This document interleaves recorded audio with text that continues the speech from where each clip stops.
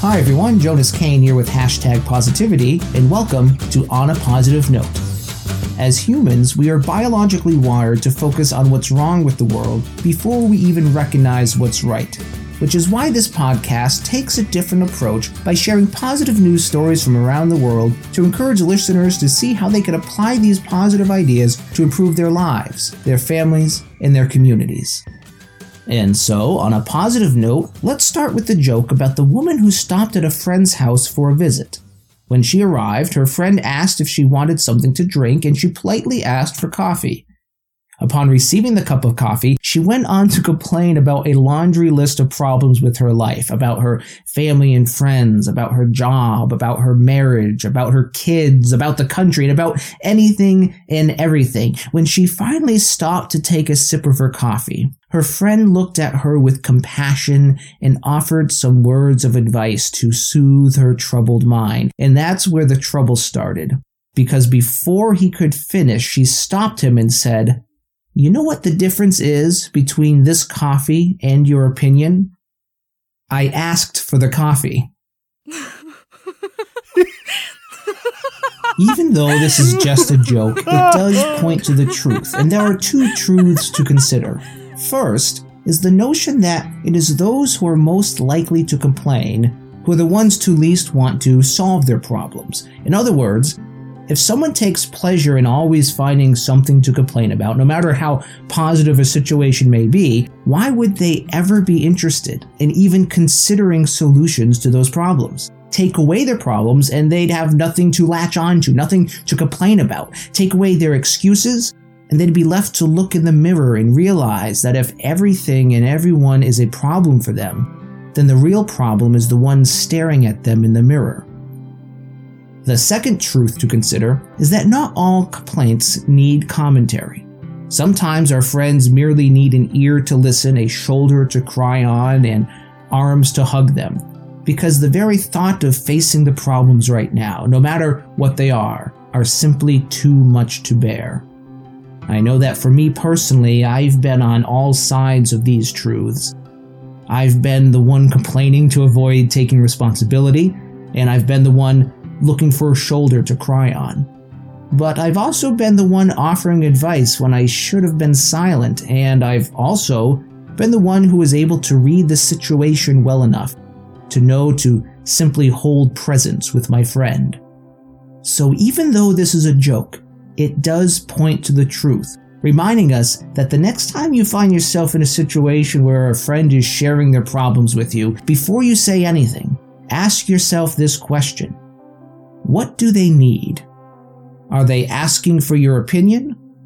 Or are they just asking for a cup of coffee? And on that note, it brings us to today's positive news story about two competitors in the Oregon coffee market.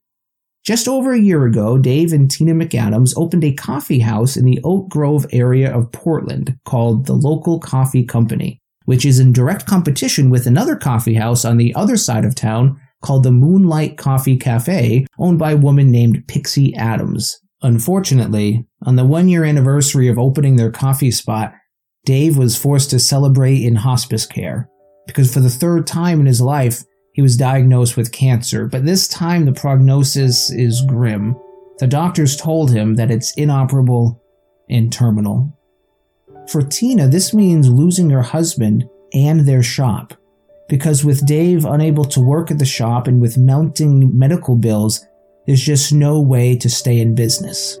And this is where the story gets interesting.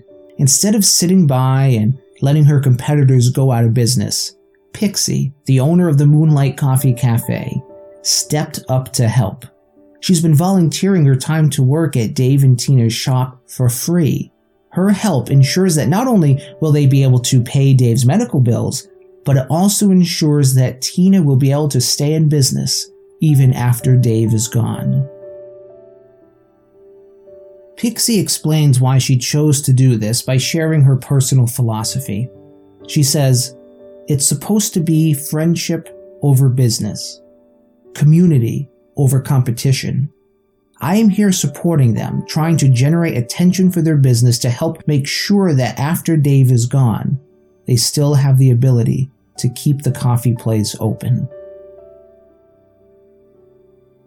A number of years ago, one of my early mentors, a man named Rick Forgay, told me that the true definition of competition is to conspire together.